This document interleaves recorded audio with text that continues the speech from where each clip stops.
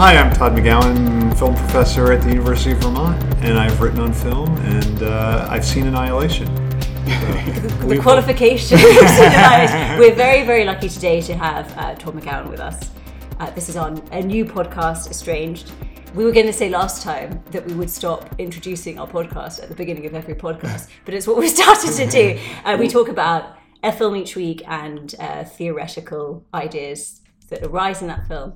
And as I said, we're very, very lucky to have Todd. Both Adrian and I think the first book of yours I read was Capitalism and Desire. Yeah, and me too. As I said to you yesterday, best book I've read in the last 15 years. That's honestly, really nice. So clear, so many implications for one's own life in a weird way, and so important to our current predicament. Well, thanks. That's And we also kicked into high gear because this is maybe our 10th episode, and we already have Todd on the episode. So I know we've only released 4. I have been very bad at releasing podcasts. I don't know if you ever expected this, but you have a groupie of fans that I've introduced your work to in Monterey. So if you ever see people listening in Mexico for some reason, that's okay. That's your responsibility. So today we're going to talk about Annihilation. Right. By Alex Garland, and I guess the theme that we thought was an interesting one to talk about is death drive. It's omnipresent. Absolutely. Yeah, it really is the kind of the thing that first jumps to mind, right. Theoretically.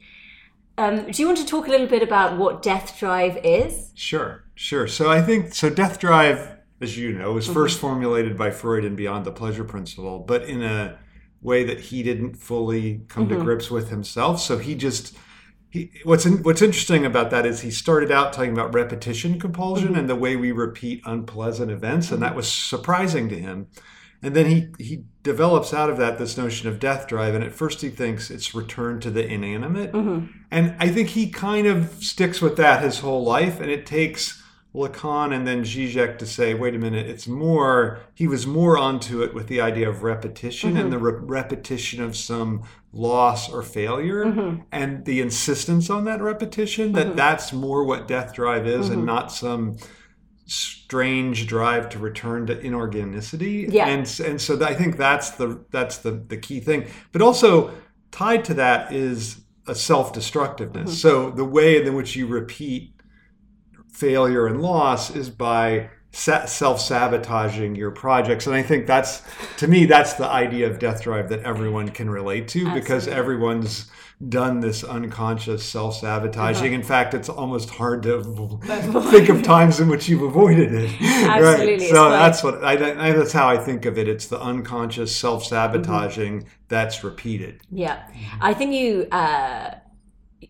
you illustrated this so clearly in Capitalism and Desire as well, our tendency to self-sabotage, and why, in a way, there's kind of a logical reason for it in relation to the lost object. Right. Why we want to maintain the fantasy that there is something that could make us feel whole and complete or return us to this kind of oneness, and that if we actually got the thing that we've decided is the lost object, we'd realize it doesn't exist, and it's almost more traumatic. Right, and I think that's why there's actually more enjoyment attached to loss than to acquiring, because in loss, then you really are experiencing the object as lost. Yeah. But when you get it, you realize that's not it. I mean, everyone's experienced that. I think especially within capitalism, it's so easy. Like you think the purchase is going to be it, and then it's just a stupid thing. Yeah. My son has a tendency to buy packages, and when the packages come, he doesn't even open them.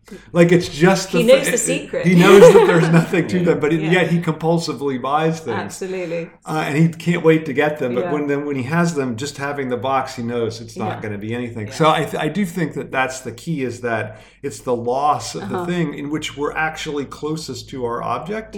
Rather than when we get it, that's when we're furthest away. So that's why I think there's this that we're really drawn to loss in that way. Absolutely. Do you think that's more pleasurable, just like that retentive thing of just keeping the box there without, I mean, you know what's inside, but... Well, that's an interesting thing. So I think that want to say there's an opposition between enjoyment and pleasure, but I think you're right. It's a way of sustaining the possibility of pleasure by not opening the box, right? Like then you think, wow, if I opened it, then I could really have pleasure. So I think you're right. There is a pleasure attached to keeping the box closed. It's interesting because I think our friend Elliot interviewed you for Elliot and Peter's podcast, The Fundamentalist, and was talking about how, in a way, Capitalism Design was a sort of self-help book. Yeah. But the funny thing is, it's like often we think on the surface, the most capitalistic subject is the person who perpetually succeeds, but almost.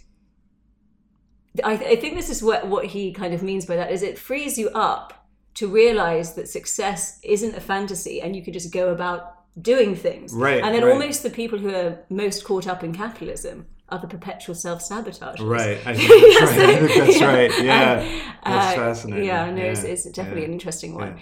Yeah. In this film, Annihilation, and even the name Annihilation is an interesting one. It's an interesting one in our contemporary condition. I mean, it's kind of like do you think, I mean, just the pure premise of the film, do you think what does it stand for you? Like ecological disaster or? There's some of that. Yeah. I think that Alenkas Bunches has talked about this, of how the Anthropocene is sort of like an era where humanity becomes a geological factor that all of a sudden is affecting the environment. Right. So I think that's a pretty interesting thing that is very well exhibited in the film, because you have these abstractions or mixtures of different types of biological beings, and do you have people turning into flowers or flowers growing in a body form? So I thought that was a very good example of that, just humans becoming I thought one of the most disturbing parts of the film is when Tessa Thompson, I forget her name, and she decides to go off and just become a flower. And I thought, I mean, I understand that impulse, but I hate that impulse, really. It is true. I found it really upsetting. She says something like, I don't want to die like those other people. The psychologist wants to run away from it and you want to face it. I don't want to do either of those things. And then she just goes and turns. I have to say, there's a really horrible image in my head right now, and this probably speaks to my weird mind, but the image that I have in relation to that is like the likes of the Twin Towers and the people who decide to jump. Right. And there's something, you have those events. It's interesting, there's a tower related event in London 2 years ago that really touched on some kind of real aspect and represented so many narratives for different people. This tower in a council estate block, Grenfell Tower, but there's something beautiful of the image of the falling man. Right. It is totally disturbing. When you're kind of confronted with this choice of burn to death or fall to death. Yeah. Anyway, this is like a little aside. Right, I think that the film constantly presents you these two alternatives, both of which are worse. Yes, right? Exactly. I know, and it is actually. Well, I guess it's a horror film in a way, sci-fi horror. Yeah. But it's interesting that it's beautiful in a way that a lot of horror films aren't. Alien, you would never say is a beautiful film. I mean, that's the famous sci-fi horror film, but it's not beautiful in the way that this. Right, there's many scenes that are just amazing. Even the most disturbing when they cut the guy open. And you see the thing. Even there's a certain beauty. There's an aesthetic to it. Apparently, sorry. Oh no, I was just gonna say, I think that the way that Freud talks about death drive is like this: the natural flow of life is to be inanimate, and that there's this circuitous sort of path towards life, like human life, and that repetition is just sort of like the pavement that it's like the continuation that is necessary in the temporality of that accidental sort of life happening. And I thought it was very interesting in the film that when the psychologist, Jennifer Jason Leigh and Natalie Portman are talking, she starts to explain repetition, and she says not all of us commit suicide, but all of us do commit self-destruction. Right. So through different things, just like sabotaging your work or a loving relationship. But she says, I think you're better off, or you would be better explaining it since you're a biologist. Yeah. I wondered about that scene, and Natalie Portman says, I don't understand why my husband wanted to commit suicide. And then Jennifer Jason Leigh says, you've made a mistake. There's a difference between suicide and self-destruction. Yeah. But I wonder about that because I wonder if that's an error on the part of the film, that biology has self-destruction written into it. Like I almost think like there's this opposition between like maybe the event is just evolution confronting us. You know, like maybe that's what the shimmer is, and then when it interacts with the subject, that turns to create self-destruction in us, because the beings in there are not self-destructing. Yeah. Right? It's only absolutely. It's only when humanity humanity goes in and gets inserted that it starts that process. Do you know, this is an interesting thing that we've talked a few times about Jordan Peterson. It's quite an interesting figure. And also the likes of people who are like evolutionary psychologists. And I think he kind of, I'm not sure if he aligns himself, but he talks about, you know, I think he definitely is that. Yeah. And it is interesting because it's like, you know, I suppose that's maybe where the film gets it right, that like humans in some way aren't natural, or like we're a deviation from nature. Right. So yeah, the likening us to, and as you said, well, there are the animals in the shimmer who are like sharky crocodiles and all this kind of stuff. But they just evolve fine. Exactly. They don't like, they're growing, they're becoming. Until the bear or whatever kind of bear eats one of the scientists, and eats her at the moment that she's in fear, and then he develops some kind of like sound, but it's fear, it's just like asking for help or screaming. But then it's like a. But does the bear experience the thing? Well, right, I think, but that is a key, right? Like that's the way in which I thought human death drive infects animality. I thought that was a really great moment. Do you think that is why at the end the alien sort of accepts the grenade and just keeps it and wants to like? Right. I think I'm fascinated by the end, because I feel like, I mean, we're jumping, but that's okay. I feel like when I first saw it, and I'm not sure that maybe I still have this reading, that she uses her own, the death drive to destroy the invader, because the invader can't, like, it can adapt to everything except this failure of adaptation, which is death drive. Like, I think that's what death drive is. That's really good, yeah. It's the failure of adaptation. And so when she hands the grenade to the alien just mirrors everything and can't take in that this is not part of the evolutionary adaptation. This is the destruction. So there's like a glitch there. You just gets kind of stuck there. Well, I think there's almost an opposition between the evolutionary system and death drive, and I think this comes back to your Peterson point. Like there's a way in which the whole structure of subjectivity is at odds with the evolutionary system, and so to explain humanity by other animals, it's like it seems backwards. Absolutely. It would have to work the other way. Like explain animals by human self-destructiveness. Maybe then you can understand something about how evolution, as you said, maybe goes awry or doesn't. You know, like that going awry has to be part of it. Yeah, there's a quote that I saw yesterday that I really like, because there's a difference between like the indifference of the universe that some people talk about, and that, you know, we're just mere specks or whatever. And Zupančič sort of like takes it further than that. She says we are mere perversions or strange pleasures of the inanimate itself, that we don't contribute to the harmonious whole. We don't even do that, but we are constituting its tics and grimaces. I thought that was pretty. I think this film is an execution of that idea. I think really. Absolutely. Yeah. What do you think about the idea? I mean, the part that I find most scary is the doppelganger. Right. And there is something kind of horrifying about, you know, we're talking about, you know, you'll talk about identity the other day, about the failure of identity, and that we are completely alien to ourselves, and we are, I mean, this podcast is called Estranged, but we are like not ourselves. Right. And there's something profoundly traumatic about that within capitalism. And capitalism kind of reminds us constantly that we aren't us. What, do you have any thoughts I about think that's interesting in the film, right? Because you're constantly confronted. I mean, even the most traumatic thing for the Natalie Portman character, or Lena, is that she thinks her husband has come out, and in fact he's in, like the person that's come out is the alien.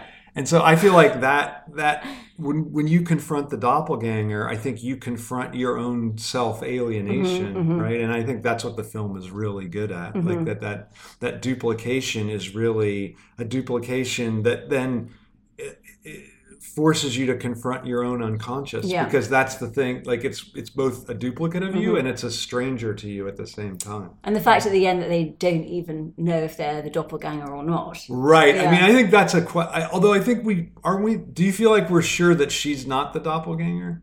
At the end? Yeah. Well, her eyes sort of... I know there's a thing in her eye which makes me curious too. But it's interesting because it's like how that scene is edited with she does pass out for a while, but that I don't think we see the doppelganger ever becoming her, No, because we see the doppelganger blow up, right? Exactly. We do see that. Yeah.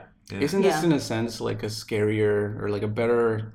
it's more horror than like The Thing, because in The Thing that happens where they get the doppelgangers, but they just don't know they have like this instinct to kill rather than death drive. Right. Because at the end, what happens is that the two doppelgangers they get together and they hug each other, and it seems almost like what they learned is not just this destructiveness, but this repetition. So maybe they get into their relationship again that is maybe like self-destructive. Right. I mean, in a way, like the whole thing starts because of the destructiveness of the relationship. Yeah, absolutely. Right? Yeah, no, this. Although I wonder do you feel like that's an error on the part of the film that he only goes because she's cheated on him? Like I wanted it to be.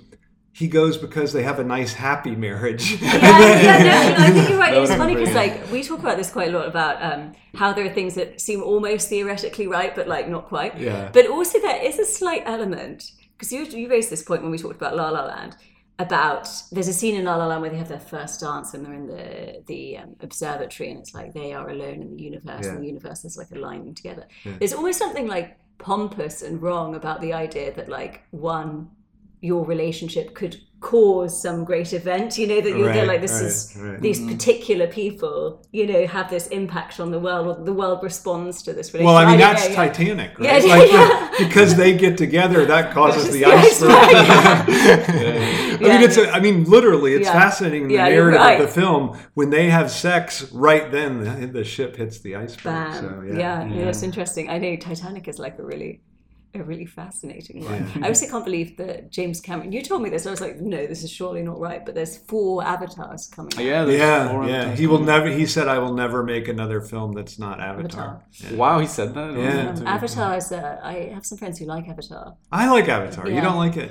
I just thought it was so, I mean, it was so long ago since I watched it, but I thought it was just so corny that did you think it was Dances with Blue People? Like it was... You know what I mean? Like yeah. But I can't really remember it. Here's the one thing I like about Avatar, and I think this redeems it for me, is that there's a sense of they have this bond with the oneness of the natural world, but then he calls on this Iwa, this goddess of the natural world, and then she takes sides. And I love this idea that nature could actually take sides, rather than nature being this harmonious, balancing thing. Exactly. So for me, I thought that made it all, that kind of redeemed all the horrible things about it. Yeah, it's interesting. Yeah. I had a thought about, the idea of returning to oneness through the lost object, and the idea of like returning to an inanimate thing. So obviously when we are, and I could be completely wrong about this, but just a thought I had, when we are, infants and before we know what we want and our primary caregiver, says you're hungry, eat, we're effectively inanimate. Right. And so the idea that the lost object could return us to that state of oneness is almost, that is something, that's like death in and of itself. It is, like the Sleeping Beauty character for me is like so beautiful that she doesn't have to have subjectivity. Right. But don't you think that's the fantasy? Like that's the fantasy, right, that's the fantasy. So that's the difference, is the fantasy is to return us to some inanimate thing. Right. But that actually to be alive is really, and to be a subject is to not. Is to already not have lost that. Because, but I think it's key that I think there was a whole strain of psychoanalysis that focuses on the breast and the bond of the child with the breast. I think that's to completely be dismissed because it creates the image that there really was this pure bliss that was lost, or some kind of like being in the womb was like, I think we should think of being in the womb as suffocating and horrific and some kind of like, it is kind of horrible. Yeah, it's like horrible, dead. Right? Like why is there a difference between the womb and the tomb? I mean, like they're very similar. I think that is actually very true. Yeah. I know it's. Is that why you think that Lacan makes this he makes Death Drive sort of the undercurrent for all of the other drives. So Lacan talks about like scopic drive and anal, oral, and invocatory. But then he says there's only one drive, which is the death drive, Exactly. right? Yeah, I think that's right. So actually, the death drive, in a way, we're avoiding inanimate. So it's almost the reverse of what Freud Freud thought. did. Yeah. I So think it's that's like right. a life-giving death drive. Yeah. I think that's really. Yeah. I mean, Alenka. Yeah. You mentioned Alenka because I think she does say something almost exactly like that. That it's a life-giving. That the death drive is what's life-giving. Yeah, for absolutely, us. absolutely. I wonder if you could talk a little bit about that. About because somebody can hear the term death drive and think that it's just like like in the movie, the suicidal tendency. But I wonder if you can talk about sort of not the bright side, but sort of like the life-giving aspect of. No, I think it is. I mean, I think it's the thing that's it's fecundity for us. Like it's the thing through the repetition. That's how we generate, and through the failures of the repetition, that's how we generate everything new that we ever do or have. So I think it really. I mean, I often wonder if it's unfortunate that we use the term death drive. Yeah. Like I do have a thought. I do have a fear that that's a that the term is kind of a misnomer, and it just comes from Freud's initial thing, and maybe something like repetition or even just drive. And I think a lot of times people will just say drive and not say death drive. But so I really like the idea of enjoying your symptom, and your symptom being in the kind of medicalized mental health thing of seeing a symptom as something to like quash or to get rid of, to heal, right? But actually, it's what makes us, right? And also the idea of, I don't know if I'm right about this, but the idea like don't give way in terms of your desire. That it's both an invocation to like continue revolving and to realize that you are revolving around something, but then to continue doing it. Right, absolutely. And I think this ties to your idea of the productivity of death. Like that repetition also is the thing that generates everything new that you have in your existence. It's not just a stale repetition of continually always the same thing again and again and again. In fact, precisely because it doesn't work, right? That's the thing. Like I think repetition, if it succeeded, then it would just be I'm just repeating the same thing successfully. But because it fails, I have to fail in a new way. Slavoj Žižek likes to quote this line from Beckett: "Fail again, fail better." So absolutely. I mean, what better means, I'm not sure. But I do think that that's true. Like fail again, like find ways to fail is a nice way to think of it. It's interesting in the line of work that we're in, which is like producing artistic product. Very so great. That, and this is I think I told you yesterday that to realize that in the failure is the success. And that whatever you produce is not going to be some fantastical thing that will return you, and you don't even want it to return you to this death place of not having to be like a thinking subject.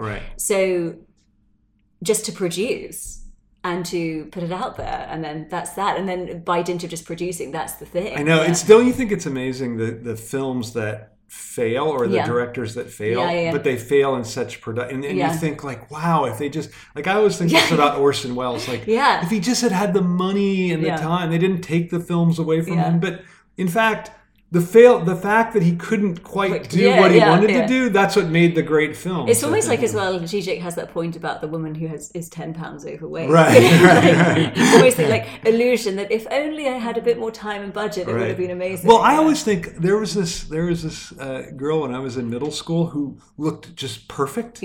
And no one ever wanted to go out with her. So you felt bad for her because she was just like perfect, perfectly attractive. There's just nothing wrong with her, but it made her not only unapproachable, but almost undesirable. That's true, actually. There's a part in the film that I wonder if you have any thoughts about, or if you theorized on it, that they talk about the shimmer, and I think it's the anthropologist, Tessa Thompson. She says that it's not so much that the radio signals that are they're trying to communicate with the outside, it's not that they're being canceled, but that they're being scrambled.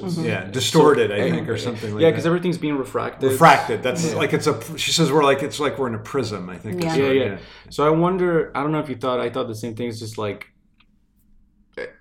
sort of like a refraction of language and of desire. Yeah. And like if there's a sort of like an equivalent to the shimmer bubble in real life, it's language. Language. Yeah. I like that a lot. Although cool. that's really cool, except it seems at odds with the notion that it's this pure evolutionary thing. You know, like it's like the shimmer is functioning in different ways, right? Like it's because on the one hand, it's what. It almost is what lifts them out of language and makes them unable to communicate. Sure. And yet it's the thing, I think you're right, it's this distorting element, which is like, that's what language does. Is that what you're saying, that, the true horror would have been for them to go back to just like a happy marriage, because there's just like this inability to communicate. Yeah. That's pretty good. I just think, I always felt like, why show the affair? Like the affair just killed it for me because then it's perfectly explicable why he would go in. But if it would be so nice if he just went in because everything was great and then he went in. The affair is the £10. Right. But it's funny because we were talking about this yesterday, and we had raised this in a couple of podcasts before about why film is so good at expressing ideology. Yeah. And there's something about... You mean in a negative way, like it's ideological. It's ideological, and also sometimes it's... Well, we were saying there's some films that are so ideological and some that like... explode ideology. Yeah, they represent ideology. And they kind of expose it and explode it. But in a way, there's things like... Because it's like a technology, and like technology, there are these kind of like expectations and rules. And sometimes, like things like The Affair, having a motivation for a character to do something like an inciting incident or whatever. But just sort of discussing like why film can be so ideological. And I think the point you were making was, it's this kind of great edifice in a way that other artistic forms aren't. Right. Yeah. I think I said this to you, that there's two things, that there's this whole commercial need because it just costs so much to money, make a film. But also I think, this is the point I think Christian Metz made, that you're so immersed in this fantasy world. And I like the fact that film is so private, even compared to a novel. I think there's a way in which a novel is almost a public thing. And of course a play is public because the audience is there and the actors are there. But I like the idea that you feel like you're immersed in your own private fantasy, which is why someone doing texting during the film is just it's a horror. It's horror. It is horrible. It's a horrible thing.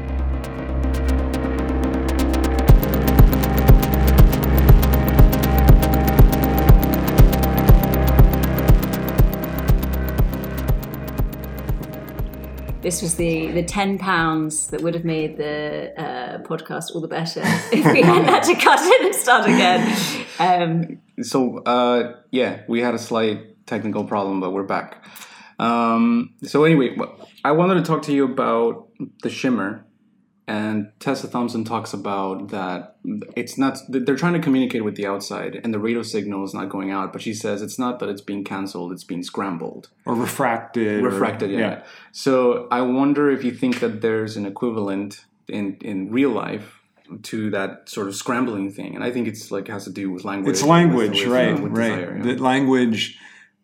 What's interesting about language is it's an original scrambling, right? It's there's not an original message and then it's scrambled. It's scrambled from the beginning. So it's the form in which we have to scramble things. So I like that idea. I mean, I like the idea that the Shimmer is playing these multiple roles in the film. Like on the one hand, it's just the natural world and the way that evolution develops. And then on the other hand, it's the distortion of language. Yeah. So I wonder have you think what it means to marry those two things in a single entity like The Shimmer? Yeah, and this is why it would have been even more of a horror film if they would have gone back to just like a perfect, happy marriage because of that. There's no sexual relationship, but there's no connection to language as well.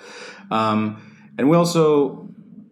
Well, I don't know if you have anything there. Okay, so just recapping on the things that, unfortunately, this is totally my fault on my laptop. I'm too much of a Scrooge to buy a new Apple Mac.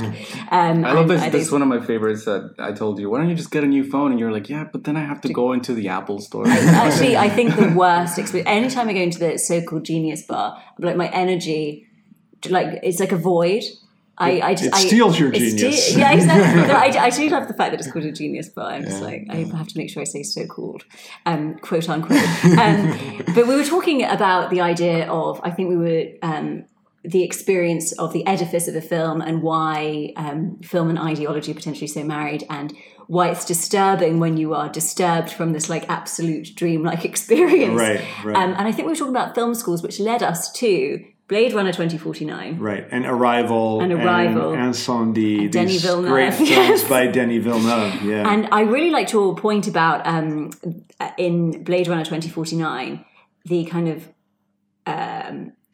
antagonism between the state and capitalism. Yeah, I think that's fascinating. Yeah. And you were making the point that more and more today, our traditional anti-capitalist position doesn't necessarily work because we marry it totally to an anti-law, anti-state position. And those often the state and capital are at odds with each other. I know in my department and people I deal with, they absolutely resist this idea because it so runs against the Marxist grain, which sees law as just the absolute superstructure of capital. And so I find that a pretty fascinating thing. And I thought, whenever they talk to me, I just say, well, watch Blade Runner 2046 and 2049 and you'll see that it's... Absolutely. It's interesting because I guess this is something within neoliberalism, and we were talking about the idea of the protest culture and where the line between, as in a different analysis in terms of like a leftist perspective has to be taken into account when you actually see ads like mocking the police, for instance, or like there's the Pepsi ad where they're like protesting the police. I think that's so clear. And when people like Tim Cook come out against police violence, then whenever I see Tim Cook come out, I almost instinctively want to take the opposite position. I mean, I'm not for police violence, but I do think that shows that there's a tension there. Absolutely, yeah. Yesterday, there was because we're here in Belfast and in the Wake Festival, and you gave a talk on capitalism and identity politics. There was a Q&A afterwards, and I asked you about this line that I think that you said, but it might have been Ryan, your co-host in White Theory, that he says that the universal is not something that applies to all particulars, but the particular that changes all particulars. And I started thinking about that, and it's just isn't that very well represented in Blade Runner? And you talked about this as well, that when there's like this underground replicant sort of movement, and like there's this line that one of the women says, like, you thought it was you, and we all thought that it was us. So isn't that? I love that idea. Yeah, that's a perfect example of it. I didn't even think about that when I was watching the film, but I think you're exactly right. So it's that lack, missing something. Right, but wouldn't the director's cut of the film be that there really isn't one of those people? But I mean, unfortunately, there really is one. Yeah. But I love the idea that the fact that we're all not that and that we're lacking that's what unites us together as a protest movement. I think that's a beautiful way to think of it. Yeah, I think that's why the new one is better than the old one, because it's much more Hegelian. It has all these things about just like the negativity or something missing, or also just this contradiction between the police and capitalism. I think it's great. No, I think it is really interesting how we are at this kind of. One of the things I really liked in Capitalism and Desire was, the insight about how capitalism capitalized on the sexual revolution, and how that has completely changed and almost like morphed capitalism into this thing that always evades us as something to critique. But your point yesterday about the likes of the philanthropic billionaires, I think is an interesting one. And Slavoj Žižek talks about this a lot, about the idea of, 5% of your Starbucks coffee going to, extorting your Coke cans. And, these are just kind of like release valves to actually perpetuate the system itself. Right. It's interesting how more and more, I don't know if I think this was in Guardian, this capitalist came out and said we have to really make some radical changes to capitalism because inequality is going to make it unsustainable for us. And he even said we don't want to live in Brazil where we have to live in these isolated things surrounded by armed guards. We want to be able to go to the grocery like everybody else. And I thought, okay, but you're still the problem. Yeah, exactly. I know, it's interesting. It's like getting back to being a normal person. But it is. This is like this. We were just mentioning this Peterson-Žižek debate. This is something that I thought was quite interestingly lacking in Peterson's critique of Marxism, quote unquote, was that a complete disavowal of the idea that capitalism is profoundly antagonistic. Right. And, inequality, like the inequality will be the death of it. And it's... Yeah. I mean, well, I think it's important that he focused on Communist Manifesto and not on Capital. I mean, he kind of admitted I can't read Capital. It's too hard, but I think Capital is all about the contradictions of capitalism, and Communist Manifesto isn't about that. I mean, I don't think he ever mentions the word contradiction one time. And it's not a Hegel. That's interesting. It's not a Hegelian book, and I think as Marx himself evolved, he went back to Hegel. Like, I think initially he was really part of this left Hegelian break, more of a break from Hegel. And then as he evolved, he became more and more Hegelian. Don't you think that I think it's interesting that maybe the two things are not connected, but Jordan Peterson was just saying that one of the things that he finds ironic about postmodernism is that, it's the rejection or the skepticism of meta-narratives. And that at no point does Marxism look at itself and think, being self-reflective. I think that one of the mistakes that Jordan Peterson makes is that, one of the mistakes, is that he looks at Marxism as if it's a proposal of an alternative to capitalism. But really, it's precisely that. It's like capitalism for itself becoming sort of self-reflective and analyzing itself. Right. I think that's absolutely right. And I think that right, and I think it's easier to make it seem like it's here's an alternative. This is why capitalism is better. And I think that's absolutely right. That he wants to see it as an alternative rather than seeing it as an analysis of the internal contradictions of the problems of capitalism. We were talking about ideology in film. How do you watch films? Is that how you do it? You just look at ideology, or is it just sort of like ruptures in the ideology of the movie? Yeah, that's interesting. I think I probably do it the wrong way because which is different than plot gaps or plot holes. Right, absolutely. So I try to, when I first see a film, completely submit myself to its logic as much as I can without being critical, and then I try to think back about what that film asks me to do, and then I think about precisely like, okay, what's the contradiction that film submitted me to as a spectator? Because I think this way of being a spectator of the idea of a resisting spectator, I'm completely against that, because I think the whole point of the filmic experience is letting yourself go over to something that could completely transform you. And if you don't allow for that, then why are you even just go read an essay? Why are you even going to the cinema? So I really insist on that and I think there was a whole strain of Marxist psychoanalytic film theory up until like 80s that was, we have to be critical spectators from the get-go. And I feel like that's a real problem. No, it is true. And often, like, for instance, when we watched La La Land, the first time I watched it, I kind of like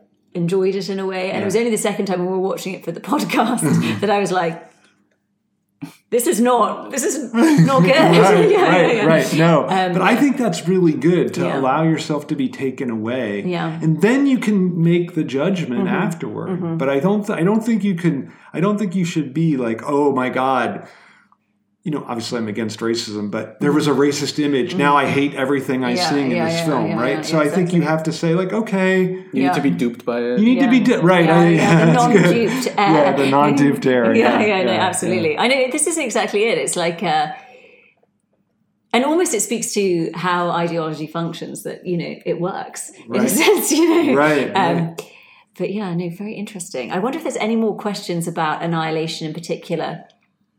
Well, can I just say one thing about the ending? That I like the fact that she uses her own, I already mentioned this a little bit, but that she uses her own destructiveness, her own self-destructiveness to defeat the Shimmer. But then what happens at the very end when, as you point out, like we see that glimmer in her eye, it's almost like there's this, the film, I wonder what you think about this, is painting this continual struggle between our death drive and some evolutionary force that threatens to conquer us, and it's a kind of almost eternal struggle between those two things. No, it's interesting. But isn't that just like sort of repetition, sort of like constituting in itself, like in the but in a global sense, like not just repetition of a subject, but repetition in this kind of larger almost ontological sense, right? Yeah. Do you think that that's something that is it part of the science fiction part of the film? No, I mean, that's what I'm wondering. Like, maybe that's the most realistic part of the film. I think science fiction Like, generally is about how our animal, the kind of more natural animalistic part of ourselves can destroy ourselves. It's almost like not science fiction in that sense. It's purely philosophical. Right. And then, Right. So do you mean this in the sense of like just like ontological incompleteness or like the Right. certain principle that So you is talk there? I guess my question is there on the one side this natural evolutionary force, and then on the other side, it's given birth to this thing that actually struggles against it through its repetition and self-destruction. That there's a force of life, but there's also a force of it's not of death. But it's a force of self-destructiveness that actually counters life. But then for us, that is life. That's what feeds our life, that we can't have this pure life. And I think that's what was so disturbing to me about the Tessa Thompson character. Like, it's almost like she wanted to abandon the life-giving force of death drive in order to just become part of pure life. Well, it's interesting because, things like New Age movements. Well, I think that was a the New Age movement. And the fact that she became covered by flowers is particularly... No, I mean, it's funny because I asked you a question yesterday about the idea of miracles, and the reason why I asked is I had a bit of an experience with New Age myself. I guess I was like more of I studied French at college, etc., and I was like really interested in early 20th century thought, and so I would have considered myself in my late teens like more of like an existentialist. And then this event happened in my life that I like couldn't explain, and I don't know whether I was always going to become a bit New Agey, but it did like push me into the New Aginess. But the New Aginess was a way to avoid the miracle, was a way to like rationalize it. Right. And I did go to like a Jungian analyst and all this kind of stuff. And but yeah, it's a death to resign yourself to this like oneness with the universe. Absolutely. And actually it's like, this is returning to the womb tomb kind of idea. And that actually to live is to allow this kind of excessive, kind of horrifying aspect of the death drive. Right. And it's alienating fact. Like that's, I think, the key thing. Yeah. That it's a you have to reconcile yourself to alienation rather than trying to find a way to overcome it. Yeah. And I think New Ageism is an attempt to overcome it. And actually the alienation is the aliveness. Right. It's what makes us. And it's interesting because you were talking about so the idea of alienation and capitalism, and the idea that it strips us of individuality. How do you think that plays? Yeah, I wonder. I'm going to say something that I think you're both going to disagree with. Like, I wonder if, like, the traditional critique of capitalism is that, from Marx, is that it's alienating, right? And so, what if actually the problem with capitalism is that it steals our alienation from us, rather than. You were actually making this point the other day about like equalizing, which is kind of like the opposite of alienation. Well, that's in your book. A way. That's at the beginning of Capitalism and Desire. So the idea, but the equalizing is what is alienating almost. Capitalism's equalizing of everything. Yeah. Interesting. And it's interesting that almost the billionaire capitalists just want to return to like a normality. They feel completely I mean, they want this kind of they want to live in a harmonious balance, which they have, of course, an excess, which somehow doesn't disturb that balance. I know. I love the idea of the foundation. I know. I mean, I often say to my students, like, look, you can either be rich or you can be ethical, but sorry, you're not allowed to be both. I know it's all fascinating, and I guess it's we could revolve around the same topics indefinitely and enjoy doing it. But isn't this like the equalizing thing that you're saying? Doesn't it have to do also with the whole diversity thing? Oh, that's interesting. It ends up being sort of the same. We saw this great meme that we were just having a laugh about. It's a guy that's saying like, kind of protesting, or do you know this Lisa Simpson meme that she's like talking to a classroom and she's angry and she's like, I don't know. You don't know, but there's a top picture that says a guy's giving us a statistic of just like, now there's like 10 men that own like the 99% of the wealth or whatever. And Lisa Simpson at the bottom says like, that's, what does she say? I'm trying to find, so it says, it has, the leftist position is this guy giving a lecture. 8 men now own 50% of the world's wealth. It's a disgrace. And then Lisa Simpson angrily standing up, and she's the liberal position saying, and at least 4 of them, it's an outrage, at least 4 of them should be women of colour. It's just brilliant. It's the best. It's the best. Yeah, that's amazing. But it's interesting, you know, things like the idea that, you know, how something like feminism that, you know, originally has a certain, you know, seed and motivation has been capitalised on. And the idea that women would be in some way more ethical capitalists. But, you know, like the head of the CIA is a woman. Right, like the top 4. And she was not only the head of the CIA, she was a key part of the torture program in the Iraq War. So like the political leaders, you know, like Merkel, Theresa May, Margaret Thatcher, Hillary Clinton, you know, quite like a conservative people. The top 4 arms dealers companies are run by women. So the idea that there's, you know, this is this kind of like fetishization of like the other, you know, like the Orientalism. There's almost a sort of like Orientalism. No, I think you're right. It's Orientalist. Well. And this is what I like as a, you know, in the film industry. You know, I totally can understand. You know, there's fewer female directors than men, and we can ask ourselves why. You know, obviously women have to contend with things like childbirth and like childcare, etc., etc. But you know, like the idea that a woman is going to make a sort of different kind of film, I think it's kind of gross. Right. I mean, proof of that is Wonder Woman, right? Yeah, exactly. Exactly. It's a pretty typical superhero film. I think like women and other people who aren't quote unquote white men should have the right to just be as horrible as everybody else because they kind of are. They are. I certainly am. You know? Well, that's what you're just saying. Like it's the Orientalist view that there's some mysterious goodness in the other, that if we should just let it be untapped. And I think Slavoj says a nice thing about that. He says, you know, we have to allow the other to be just as evil as we are. But this is something as well with children. I think children and New Age is quite an interesting one. And certainly I remember in the film studies aspect of my degree that psychoanalytic, quote unquote, but I think it was actually profoundly wrong in the idea of like children being like more primal and more true.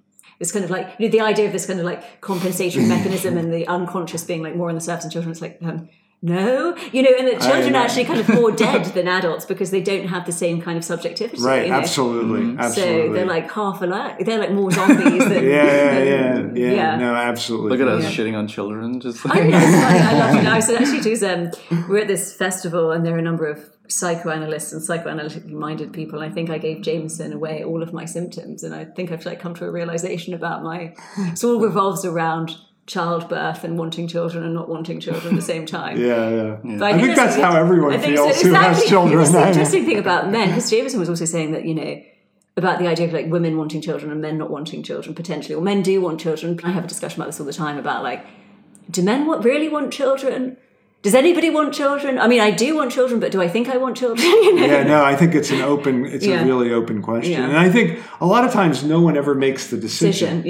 You know, we had to make the decision because my spouse, her uterus was damaged, so we had to do a thing.